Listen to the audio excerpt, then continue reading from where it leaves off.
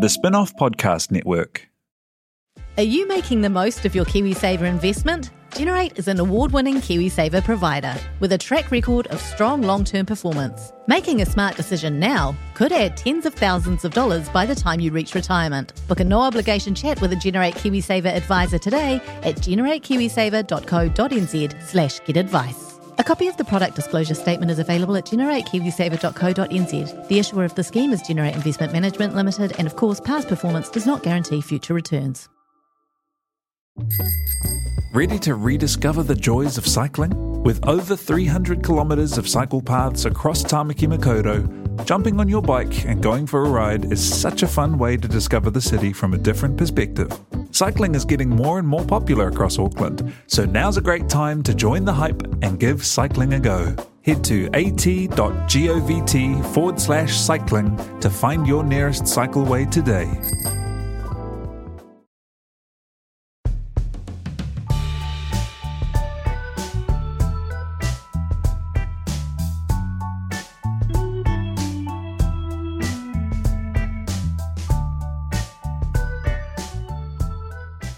Kia ora koutou katoa. This is Gone by Lunchtime, the Spin-offs podcast, all about politics and chocolate mints. I'm Toby Manhire.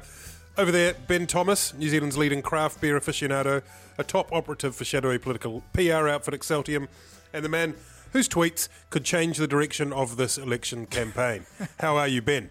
I'm good. If there's one thing that we've known since 2008, it's that each election will be decided on social media. Have you been working on that tweet, that killer tweet that is going to completely be a game was changer? this my Winston debate tweet? Oh, that... What was the other tweet? No, I mean a new one. I'm the one that's going to come. Oh, my secret tweet. Yeah, that was when I was taking a Twitter hiatus, surprise. going into the workshop to work on the best tweet in NZ politics history. But I've been diverted. I've got 10 weeks. Bad news, listeners. Annabelle Lee, the critical and popular favourite of this podcast, has at the 11th hour pulled out owing to some interview she has to do for her award-winning television program, The Hui. So she's not here. We do, however, have Guy Williams. Hello. Who is here as a special guest. Thanks for having me. And was recently announced as the co-leader of the Green Party. Congratulations, Yes, Guy. thank you so much for having me. Are you going to give me an introduction, or do people just know who I am? You're the one off the television. Because you really set me up there for a fail. You made it sound like Annabelle had gone and I had taken her place, which is not the case. I was supposed to do it with Annabelle and she pulled out at the last minute. It's crazy. The way this podcast is organised, madness. We just had about 10 minutes sort of sermon from Guy Williams off the television. Pull your shit together. How that we're sloppy, ill-prepared. So I'm the listener. I listen to your podcast. And welcome. Coughing on air. Are we for it or against it? Because I'm against it. This is like a terrible Jon Stewart crossfire moment, isn't it? You're just like, the podcast will be cancelled next week. Don't eat M&Ms during the show. You've put them in your mouth right now, haven't you? You've put them in. No, you're coughing now. I'm you're laughing. shocking. The spin-off stable of podcasts very much works on the basis of confectionery, and On the Rag quite often drink quite heavily during theirs. Is that right, Jose? It makes it human, it makes it relatable. Well, unlike your stuff, which quite often seems as though you're trying to make it all crazy. Here's the crazy guys in Palmerston North. Jono and Guy, or whatever the fuck it is. It's called Jono and Ben. We all you know the it's name. scripted. So my name's Guy, just for the listeners who don't know who I am. And I am a comedian who works on the Jono and Ben show, which he's mocking there so effectively.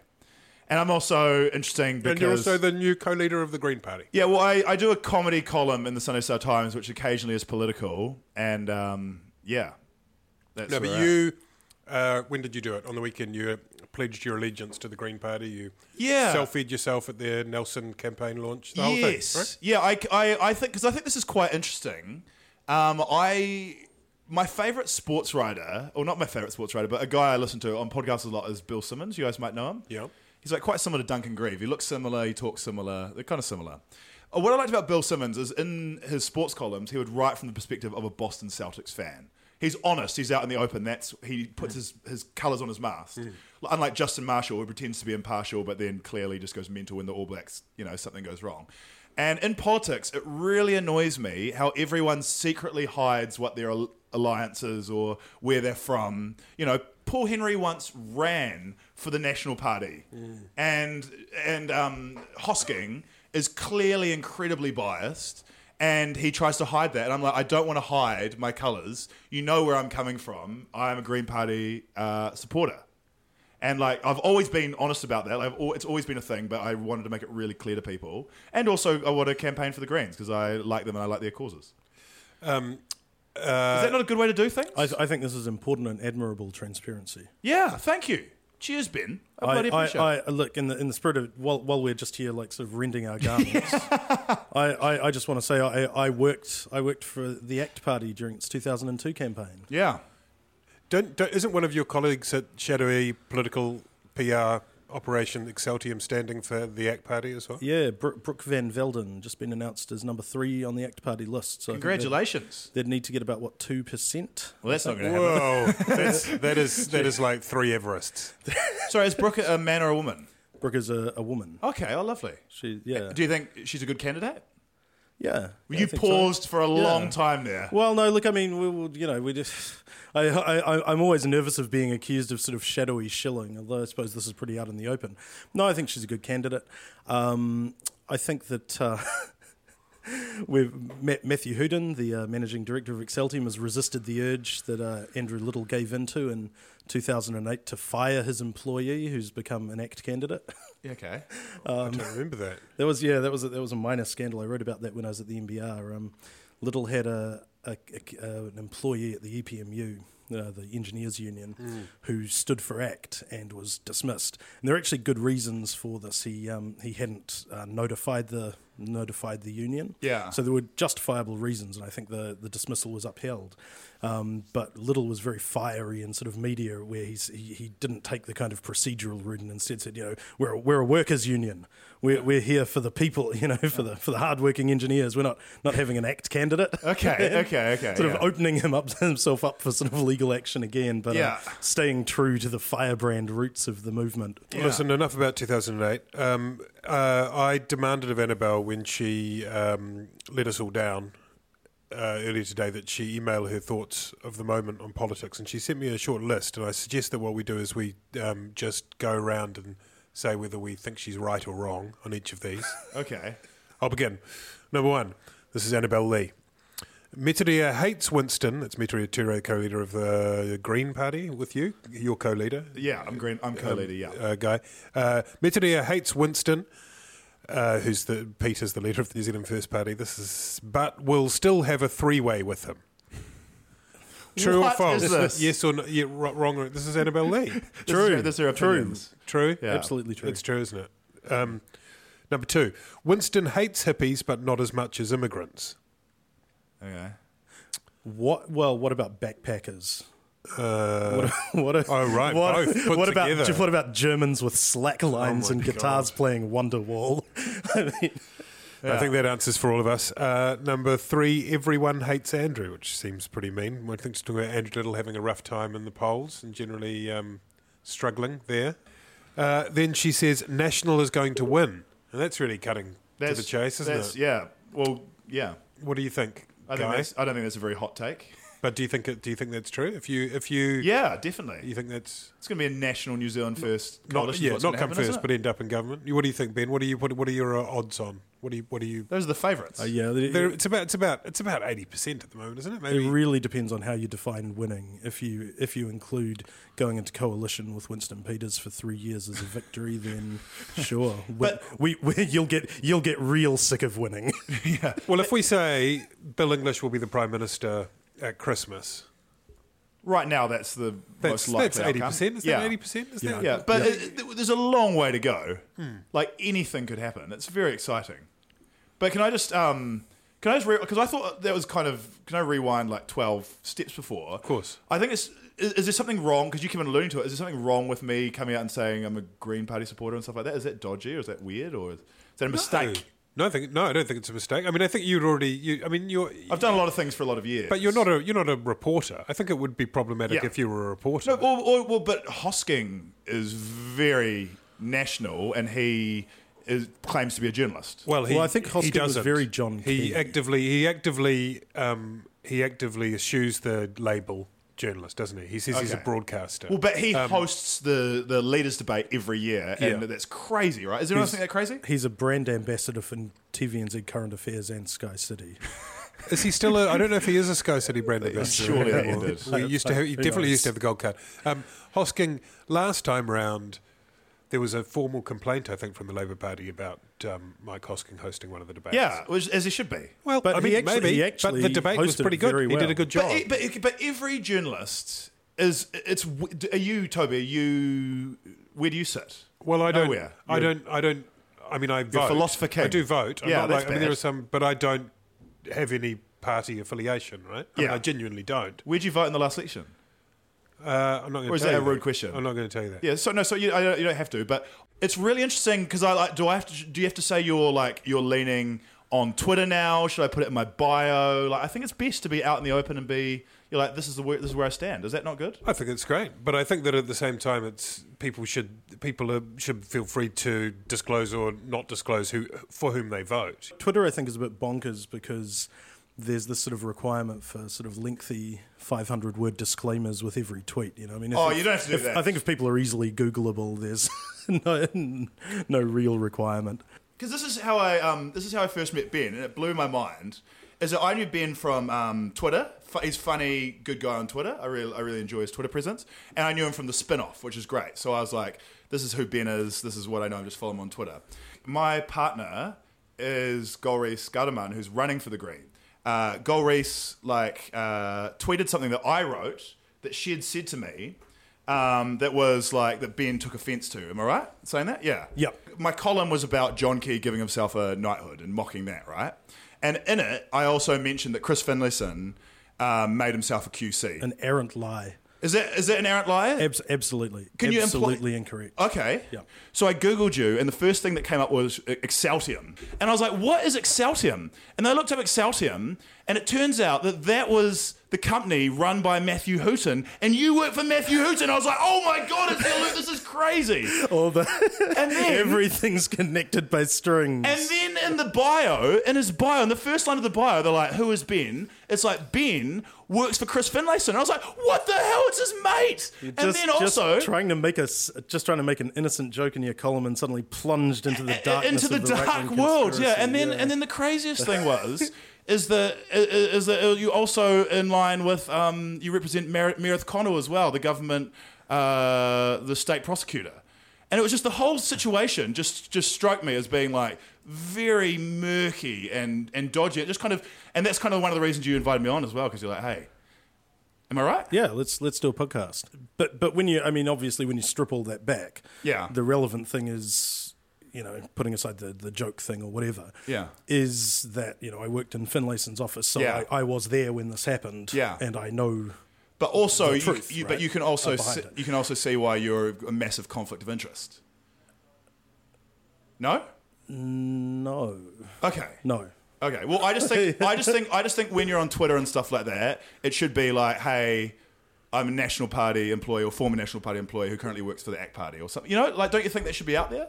And that's why I'm coming out there. I'm like, hey, I support the Greens. Really, I'm in a relationship. it kind of clutters up the timeline, I think. Yeah, I don't think there's many people who follow me who don't know.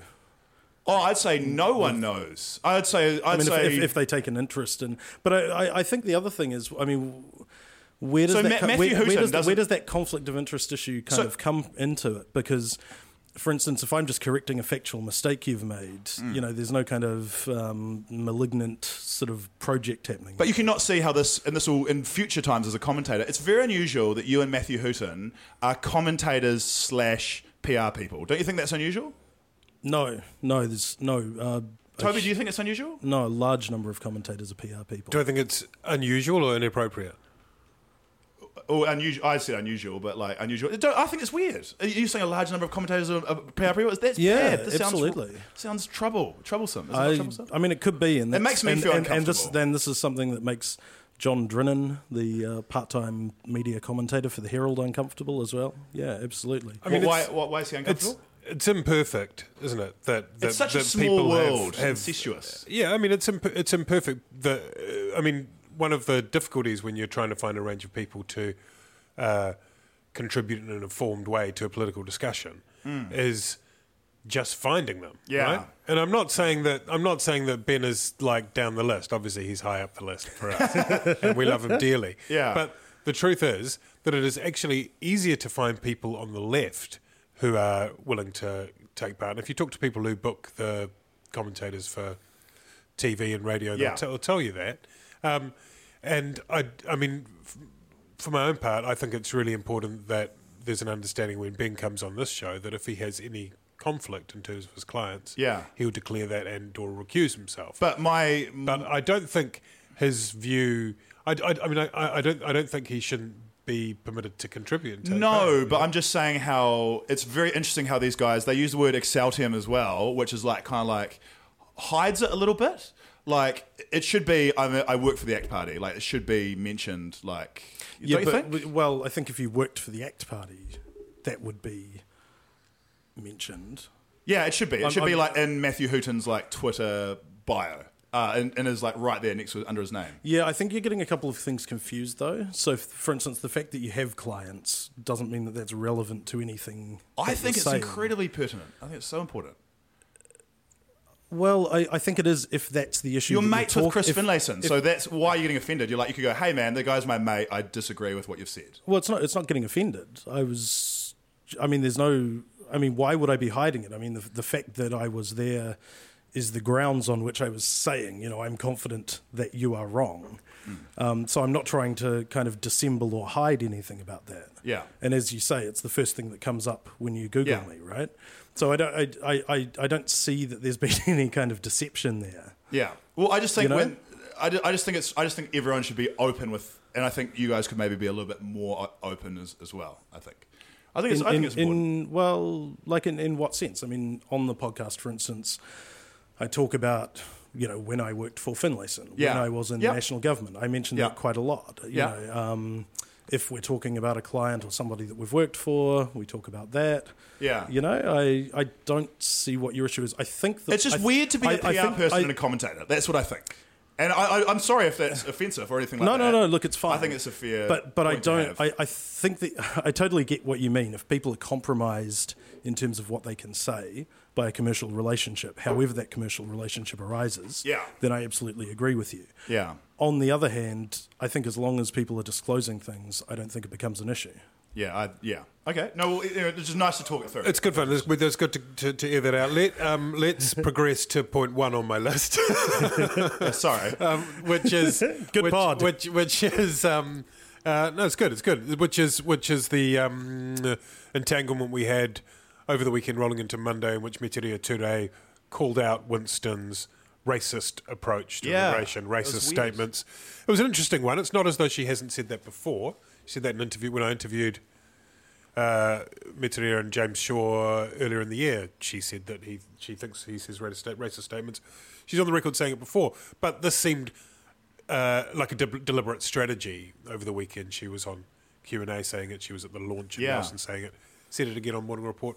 What do you reckon, Guy? You come to me first. Well, you're as we've discussed at some length. I used to share a lift with Metiria, so I'm conflicted out of this. What do you think was the thinking behind that? I actually have no idea, and it annoys me as someone who's supporting the Greens because I think don't get tangled up with Winston. It's like a battle you can't win. You know what his arguments are, and you know how he's going to deflect it. And he really, I think, enjoys being called racist because it allows him to go on his rant that he went on Twitter yesterday and stuff like that. One of the funny things he said is is there anything lower in political discussion than calling someone a racist? I was like, yes, being a racist. There's a lot of things you can be that are worse than calling someone a racist. But it did seem like an unusual move, and I don't know. Yeah, maybe I didn't realize it. Well, I thought it was more off the cuff than that. But you're right. It does seem like it was an intentional strategy, and I don't know why you get like bogged down in the muddy waters of Winston Peters. It's certainly a good point. I think that as far as Winston Peters is concerned, being called a racist does him no harm, and it suits him because every time you call, and we've seen this happen overseas in various ways. Yeah. Every time you call that person a racist, you're calling all their supporters a racist, and their response to that is to recoil and say, "How dare you?" And that reinforces the support of people of that sentiment. But what I'm interested in is what prompted the Greens, who've been mostly pretty careful, Yeah. because everyone knows that it's going to require some mechanical, some slotting together of those three parts to form a government. Why? What was the thinking, the strategic thinking that went behind that, do you reckon? Well, because while you'll reinforce the people who are New Zealand First supporters who, kind of want to talk about heaving infrastructure and different cultures but don't want to be called racists, you'll kind of stiffen their resolve. But what you'll also do is draw away people who maybe are a little upset by Labour's kind of silence on the issue. That's a good point. And kind of, because like right now, what's happening is that New Zealand First and the Greens are pulling apart Labour and trying to drain, off that big party. And so the Greens and New Zealand First aren't competing for the same votes. So they can go at it hammer and tongs, and even if that weakens, say Labour's position, it strengthens both of them because they're going to be jostling after the election, right? Yeah. Whoever's the second biggest party after Labour, if there is a reasonable prospect of a left-wing coalition, left-wing centrist racist coalition, then they'll, then that becomes important for those discussions. So that's what it's about. It's about, in my view, it's about the reality, which is that New Zealand First and the Green Party are pretty much. What's the cliche? There's the photo finish. They're right up beside each other in terms of the polling where they're at.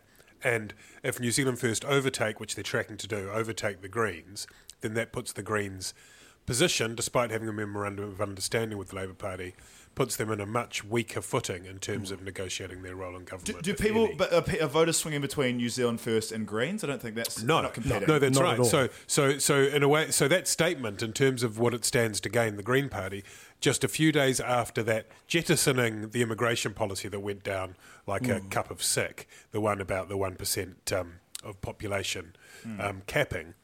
That was saying to the people disillusioned on the left and the Labour Party, come to us. We're Come gonna to do us. it, yeah. So I don't think it changes the overall number that would be within this this hypothetical coalition on the left, but it moves people towards the Greens, I think, is the thinking. I mean, that's the only way I can kind Also, it's just nice just to not tolerate Winston's crap. It's nice just to and it's good occasionally and to be on the front sit foot idly, but rather than being careful and kind of diplomatic and saying we can get on with people. I think that traditionally the Greens have been a party that has had kind of a radical core to it. Get it back on I now. wrote about this last week, and I'm not suggesting that was connected in any way, but I do feel as though there is an attempt to go, hey, this is what we stand for. Yeah. We stand for not so we're being not racists. not this kind of technocratic 1% bullshit. This is what we stand for. you know. And there's a gap in the market, right? Because none of the other parties, Labour and National in particular, are willing to call out, racism, xenophobia, because they all want to be able to woo Winston. Whereas if Winston's already on the left, he has, if he's decided to go with Labour, he has to deal with the Greens. So weirdly, we have this situation where we've got on that one issue, and maybe on a few others too, we've got the National Party and Green in a much more coordinated position together versus Labour and New Zealand First. And some have argued that one of the Greens' Achilles' heels is having ruled out working with National, or they say it's not that it's that National have implicitly ruled out working with them. Whatever it is, you're closer to the Green Party membership than we are, Guy. Guys, I'm literally just I'm not that close. Well, okay. Well, but you were at the party launch. I'm not trying to ask you to speak on part of the Green Party. Oh, that's quite funny. I thought you were doing a joke. Yeah. No, I wasn't doing a joke. It's a genuine question. I'm because my sense is the issue on paper, in a way, it works, and there is more leverage, there's more bargaining power, all that for a Green Party that have left open the possibility of working with the National Party, where they could find some policy. They could find some policy agreement. Yeah. My question, I guess, what I wonder is what it would do to the party base if the Green Party said, "Hey, we're up for coalescing with National." Yeah. No, I don't think that's ever been an option, right? That's crazy talk. It's Yeah, just media spin. I mean, look, politically it would put them in a much stronger position. Oh, yeah, you know, yeah. In terms of the game. In particular, in terms of negotiating with Labour, who have cut them out sort of successively, in Labour governments. But the Green membership won't stand for it, Yeah. and that weakens your position even further if no one will vote for you. Turns out you weaken your position by having principles. It's a bad thing to do in politics, to have some principles. And what really amazes me, by the way, can I say, because I thought you were joking, I don't speak for the Greens at all, or have Of course, absolutely much not. No, of course involvement. not. No, of course not. I'm literally just a comedian. Okay, anyway, not even a very good comedian. What I think is amazing is that, right, where is New Zealand First getting this air from, right? Besides people like Matitia bringing him back into the news, Yeah. is that they're getting it from high levels of immigration, which has been done by National. And I think it's weird that New Zealand First doesn't attack National more. And I know... They've been going pretty hard. going pretty hard. Winston Yeah. Peters did call on Bill English to called for him resign. to and- resign. Yeah. I mean, he said Good point. I mean, he's definitely started his bidding. Yeah, okay. And because that's really the conflict. And I think it's weird when New Zealand First is getting tangled up with Labour and the Greens. I was like, shouldn't you be taking... Well, I mean, I think that was sort of an aberration. I mean, if and that was the mistake that Matitia New made Zealand by... First have mostly been going hard at National. If Yeah. you watch as I did for my sins, watch the Whangarei unveiling, to the surprise of the nation, Yeah. Shane Jones as sidekick, if not deputy leader, to Winston Peters, wearing a... What was it? Make New Zealand First again. Make New Zealand great Something like again. that. Oh yeah, make New Zealand first Which again. It was a play. It was Yeah. a play on those. Oh my famous words. gosh. Anyway, it was all National have betrayed the regions. National have betrayed New Zealand. National have, and that's in large part, I suspect, really because National are the government. So they wouldn't get much traction by saying Labour are terrible when they were in power 9 years ago. Yeah. But That's what National does whenever they get in trouble. But it is remarkable to think that there has been so much focus on this Green versus New Zealand First thing. Yeah. When actually, and Winston has talked about consequences. This kind of terrifying. I can't wait to hear what those consequences are. On Morning Report, he said something like, "Yes, there will be consequences, and consequences are in the future, and that's what the consequences will be." And everyone goes, "What does he mean?" In about a week, Winston will be like, "I've seen the consequences. That's right. I I'm thought not no at one liberty else. right now, but I've just got you them in wait, a filing sunshine." cabinet in my office. But in terms of the rhetoric that's been unleashed against the National Party, as you said, calling for Bill English as to resign as Prime Minister, and yet come September 24, let's talk, right? That's still the likelihood. Shane Jones, shall we touch on him briefly? Oh, you as got it to were? touch on Shane Jones. Does it make a big difference to New Zealand First? Obviously, there's another bit of media attention apart from anything else. But does he, sitting on 11 in the polls, a hell of a lot better than they were at this point before the But last election. that's not thanks to Shane Jones, is it? No. If you let me finish my sentence, Oh, sorry. Guy Williams. Sorry. Thank you. Does he let them kind of give them an opportunity to really surge even further? I guess is what I'm saying. Is it like having another lead singer to come on and wow the crowd? Yeah, it's good to see a little bit. I have no idea who's in the New Zealand First Party, but behind Winston, they've been very shallow for a long time, right? So it's exciting to see they have a little bit of depth there. But I just assumed he was Winston Peters' retirement plan, like he's got to retire or die, whichever comes first, sometime. And then Shane Jones, is that not? I think sees that's an opportunity certainly, there? I think the idea is that he's the heir apparent. That's why he's being, ideally set up in Northland in the Whangarei seat, and he is the coming leader of his people. He's been arriving for a while now. I have this suspicion that Winston Peters might be a bit disappointed in Shane Jones. Winston is an incredibly hard worker and quite an old-fashioned guy, despite his sort of enfant terrible sort of persona. He's actually just an old-fashioned guy with a good work ethic, and I think he might be a little not what Jenny Shipley said in surprised by by Shane Jones.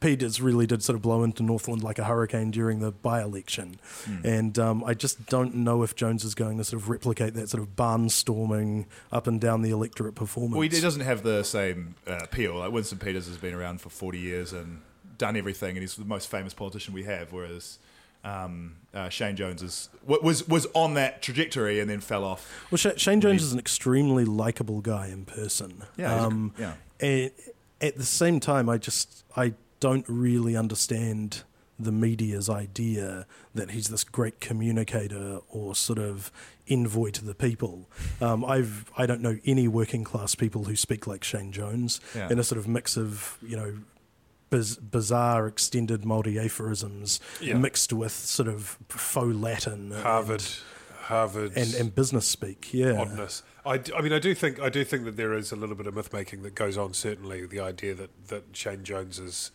the Pied Piper of West Auckland, and he is going to suddenly bring these blue collar, ordinary, hard-working New Zealanders into the fold. I mean, I don't know. Let's, though, not ignore that he is second in the preferred Prime Minister's rankings. Who is? Winston Peters. Oh, wow. Which leaves open, as we're talking about, if they can grab some more votes, closing on Labour, and then he goes and talks to Labour with or without the Greens and says, well, look at this piece of paper here. It says I've got twice as much popular support as you have, Andrew Little. I'll be Prime Minister, please, and we'll make it work. That's right. And 1.5 times as much as your deputy, Jacinda Ardern. Yeah. Surely not. I've heard this in the media a few times, and I was like, this is just it's a great opinion piece or something like that, but surely there's no chance of Winston Peters becoming Prime Minister. They're even talking about if they got enough traction on national or something like this. It's ludicrous.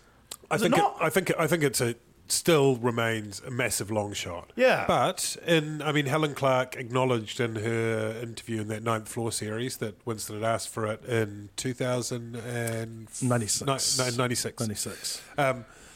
There's the Borgen example, which is where you have a leader from a smaller than the largest party in a minority government. Yeah. Or the idea is that there'd be a timeshare, so Winston would be the Prime Minister for the first year, and then would hand over to Jacinda Ardern after Andrew Little had been knifed by his caucus for agreeing. No, after the government collapses after 3 months. Winston Peters is so amazing, and he's been in Parliament for, I have done no research, 40 years. How long has he been in Parliament? So long. 30, 40, almost 40. He's 72 years old. He first entered Parliament 38 years ago, and he's been out two stretches of that. Yeah. In that, I'm very sceptical of these long-term politicians. In that time, has he made New Zealand a better place? Is he contributing positively to our country? Well, he's been in government before. He had a great time. He's been a minister 3 times and had his portfolios removed by the Prime Minister 3 times. This is... But I was like... Because he's keeping them honest. I'm just so interested in legacy, what drives politicians, why they're doing it, why they're in it. And he seems to enjoy politics for some of the same reasons that I enjoy it, the theatre of politics. And I'm really interested when he looks back on his career, what he's going to hang his hat on and go, I was in there for all those years and I did this. Yeah, I got a gold card. Yeah, I think that this year is the exception. I think this is when he really wants to kind of do his legacy for Northland, kind of go up there like an elephant's graveyard. He's returned to his ancestral home seat and now just wants to kind of give something back before. You reckon? End. Yeah, absolutely. That's I just think he just enjoys just going around and drumming up enthusiasm and trying to win at the game of politics. Am I wrong? I'm wrong. I think that's certainly something he enjoys. There's definitely a kind of... That's what motivates him. You can see the adrenaline being you can see the mobbed by adrenaline in crowds him kicking in now. A year and a half ago, he looked like a kind of... He looked semi-interested, half awake. Yeah. Now he looks half awake, but pumped full of adrenaline. Yeah. He really is. He's engaged. He's there. You can see he's loving it. His eyes are sparkling. He's doing well. Let's talk about Labour. Sorry about the cough there, guy. It's very unprofessional again. It's shocking. Appalling. Policy. Let's talk about policy. Andrew Little is struggling clearly to get the points in the leadership ratings, but they're trying to get some momentum with the families package that was announced yesterday. There were sort of dueling policies announced. It was really campaign time yesterday when Labour had their families package, National had their infrastructure loans thing, which they did a great sell on. What did you make of all that, Ben? Looking at the policy stuff yesterday, I don't really know how to use Excel, so figuring out Labour's family package was pretty challenging. Yeah. I think briefly from looking at it, the people who win are people with 0 to 1 year olds, people with 2 to 3 year olds who are under $95,000. Old people get a little bit more than they would have through National's tax cuts, which will be scrapped by Labor. Yeah.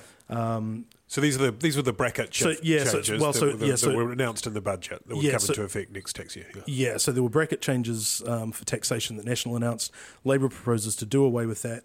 They're going to keep the working for families increases that National announced, plus have a new increase of $500 a year for the first child, up to a certain income. Yep. They're also going to increase the threshold at which working for families abates, but they're going to keep National's new higher abatement rate on that.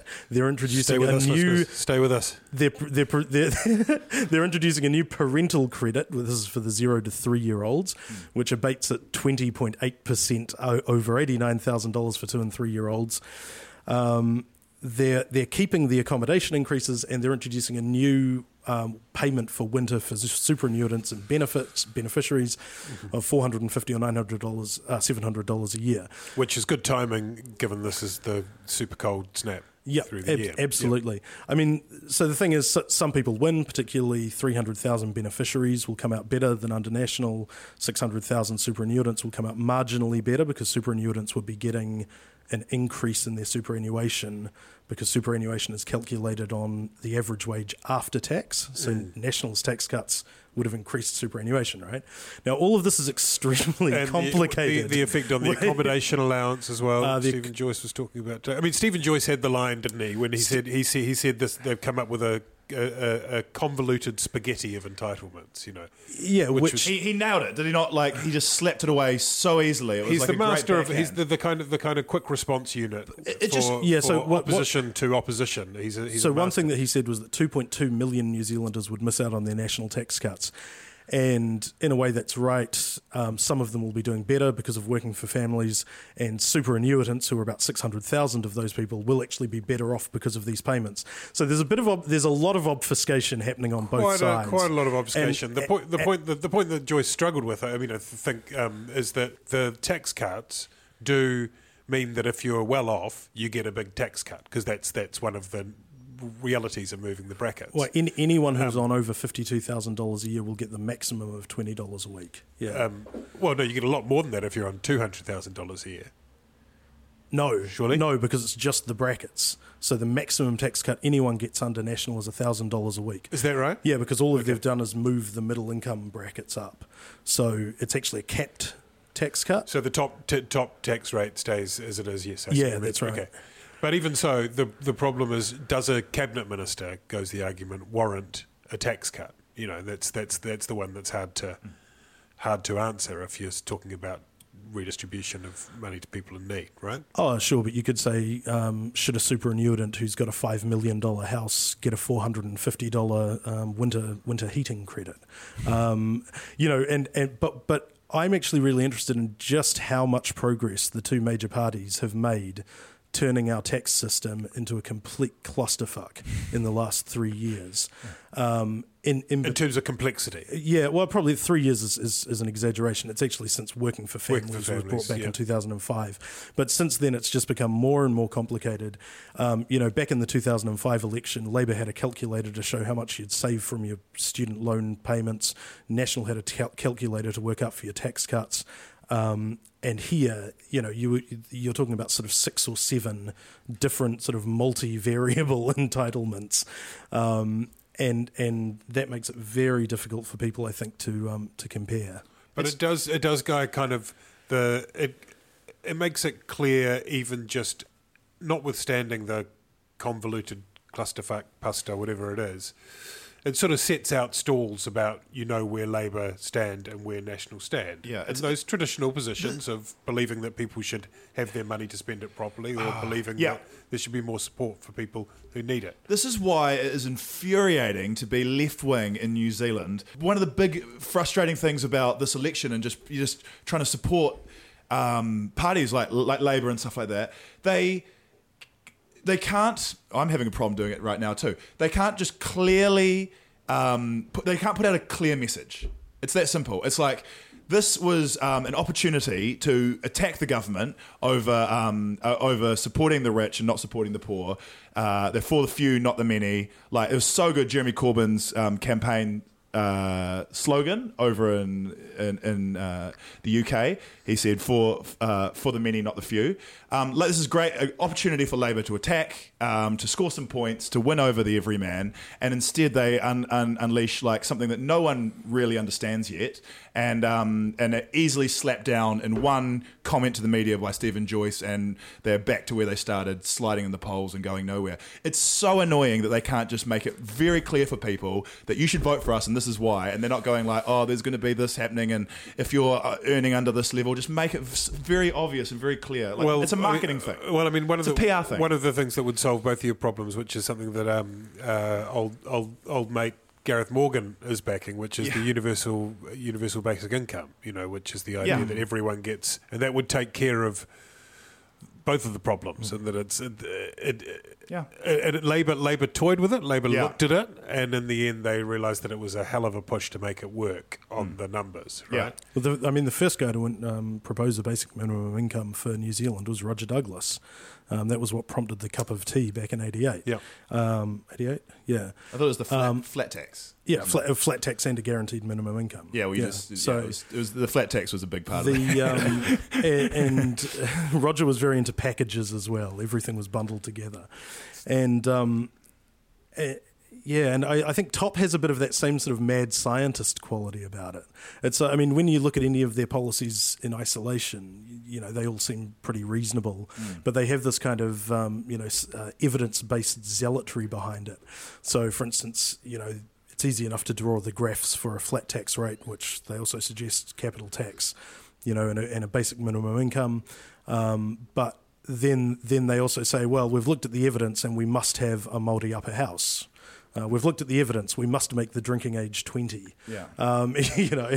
We've looked at the evidence, and we've seen that the evidence is that if you start railing against the establishment, you start getting votes. That's the most important evidence-based policy they've got, I think. But are they a real thing? Do you sense, Guy, that the Opportunities Party are a real thing? They're tracking one. Stephen Mills said on the radio this week that in Labour's private polling they were on 1.7 times in the last 6 months. The other person that I've had mild internet beef with for no reason whatsoever is the number 2 in the TOP, Jeff Simmons. Jeff Simmons, because I wrote an article which I thought was funny. Again, my comedy was getting me into trouble. And it was against TOP, and there was a lot of jokes in it and stabs and stuff like that. But the underlying joke, I can't remember the underlying message. Oh well, the best joke was that it was funny that Gareth Morgan was saying he's going to light a fuse under the Parliament, which of course, if you remember, Guy Fawkes, he failed miserably. He was arrested and hung or killed. Or was he lit on a bonfire? Is that how I don't know. Well, that's how we remember it, isn't it? Anyway, which is my point about the TOP party, is that they are looking like they're going to try and light a fire and fail miserably. And so my argument was, what are they doing if they're not going to challenge either an electorate seat or get close to the 5%? They're wasting time. Are they not? They're just taking up airspace and hurting the left's chance. That was my argument. Yeah. And he was like, you're a mouthpiece for the establishment Greens. I was like, whoa. Step back to... I thought, just answer my question. Do you think you're going to make it to 5% or not? The Greens don't want to be associated with me. But I mean, that is sort of an argument in a way, because you could make that argument of any nascent political force, right? I mean, if these are the principles we're founded on, wherever you come from, might as well have a go, right? I'm sick of these rich men stepping in and trying to shake up the political system just with their own bank check. It's happened 3 times in the last 6 years. There's been Colin Craig, Kim.com, and now Gareth Morgan. It seems like a vanity project. I'm like, Gareth Morgan, if you want to make a legitimate change to New Zealand, find a party that you support and put your money into it and try to make the change from the inside. And if one of the changes you want to make is make it easier for small parties, make Parliament more democratic, then good on you, but don't do it in this weird way you're just putting billboards of your own face around town. It's very, very frustrating. Ben, he's got a point, hasn't he? Thanks, I got a point.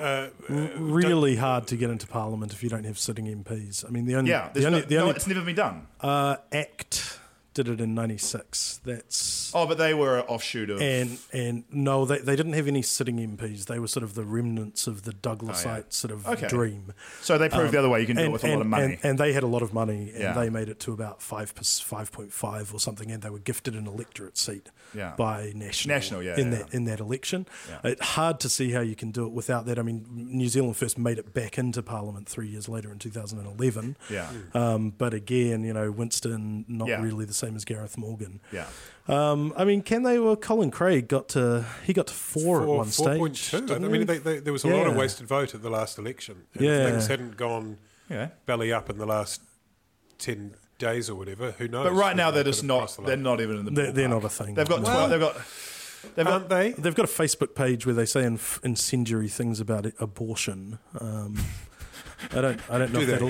I don't know if that's official. I don't mean to be so policy. disparaging, because the way I felt bad for the guy because he was attacking me like I was like the establishment or something like that. And I was like, no, I think a lot of the ideas you're putting forward are great, and I love the idea of making New Zealand Parliament more democratic and stuff like that. But just try not to splinter the left vote like this, or don't try and chip away. And the Greens aren't the establishment. They're a party that's trying to shake things up as well. And I don't know why you're why we're fighting amongst ourselves as well. It seems like we're shooting ourselves in the foot, whereas National just has this massive block that's just powering on in the same way that Helen Clark used to.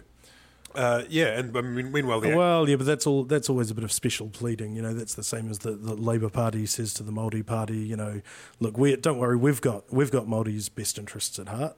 Don't fortunately, that was a long time ago. Yeah. Don't worry, we've got this. You guys don't need to, So I mean, people. I mean, the nature of politicians is that they'll always think that they're representing people who don't necessarily want to be represented by them. Yep, that's a good point.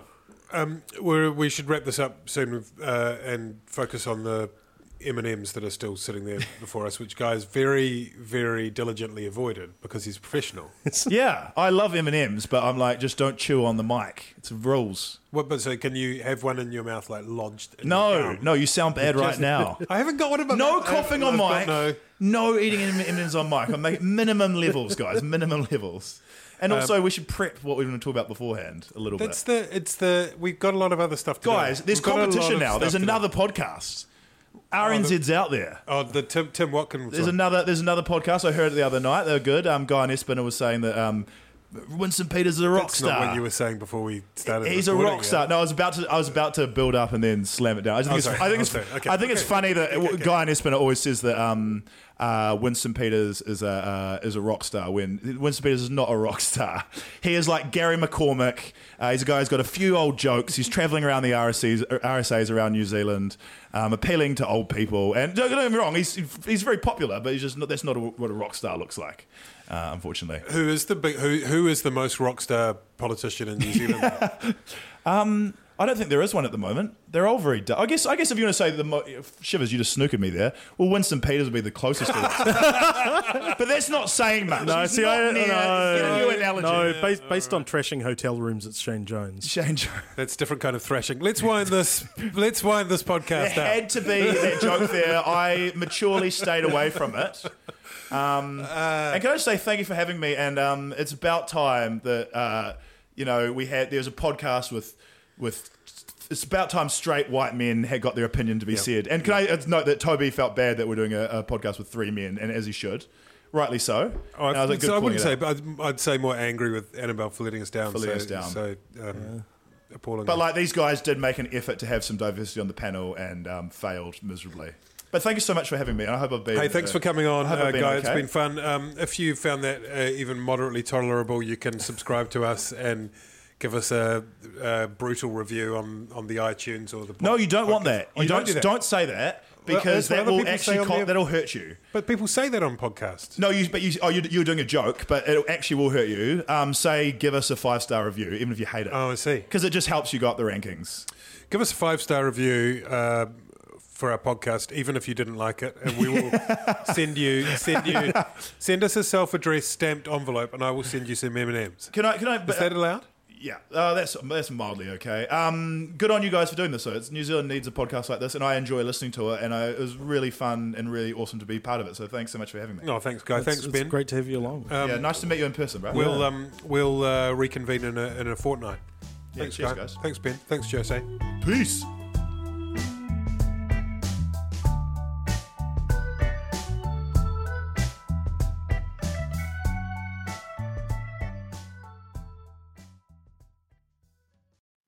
Kia ora e te iwi, Te Aihe Butler here, podcast manager at The Spinoff. If you enjoy listening to our podcasts, consider supporting our mahi by signing up to become a Spinoff member at thespinoff.co.nz/donate. The Spinoff Podcast Network.